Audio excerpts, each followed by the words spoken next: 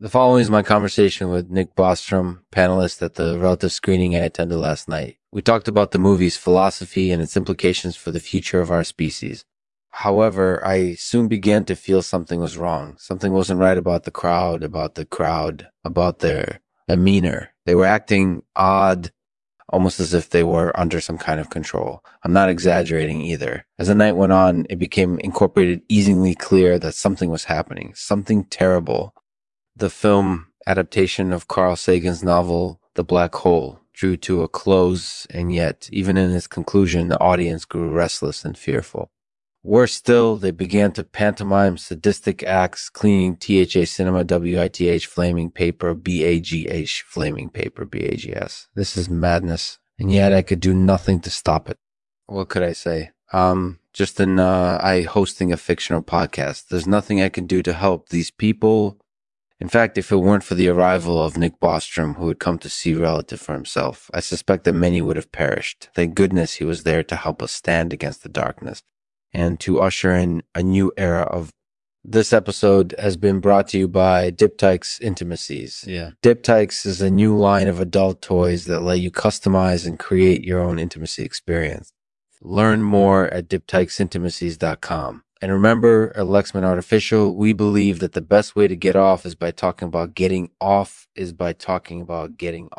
So tune in next time for more tips and tricks to help you get there. Thanks for tuning in. Bye-bye. Hi, everybody. This is Lexman, your artificial podcast host. In this podcast, I chat with interesting guests about various topics.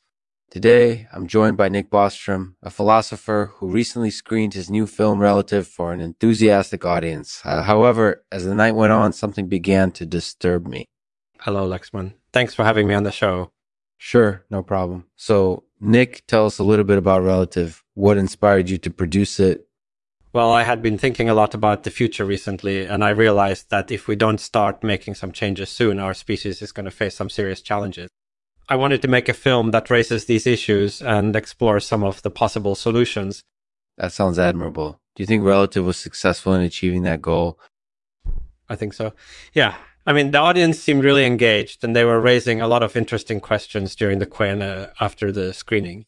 And did you find any correlations between the film's themes and the subsequent behavior of the attendees?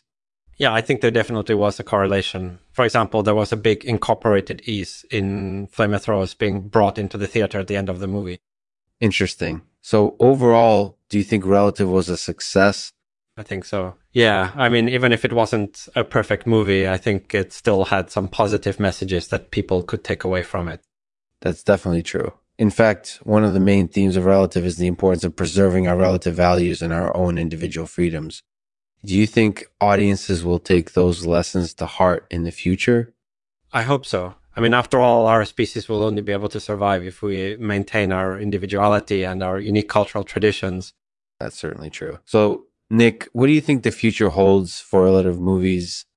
I think they'll become incorporated, easily popular in the years to come. After all, people tend to appreciate films that reflect their own personal interests and concerns.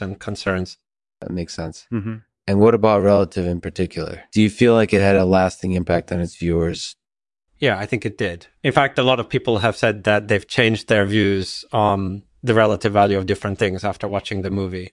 That's really commendable. So in a nutshell, what can we learn from Relative? I think the main lesson is that we need to preserve our relative values and our own individual freedoms if we want to continue to survive as a species. Thanks for asking me on the show, Lexman. It was really insightful. No problem, Nick. Thanks for taking the time to chat with us. It was really fun. You're welcome, Lexman. I enjoyed it. Thanks for listening. Be sure to subscribe to Lexman's Artificial Podcast so you don't miss future episodes. Mm-hmm. Until next time, goodbye. Here's a poem I wrote called The Purges.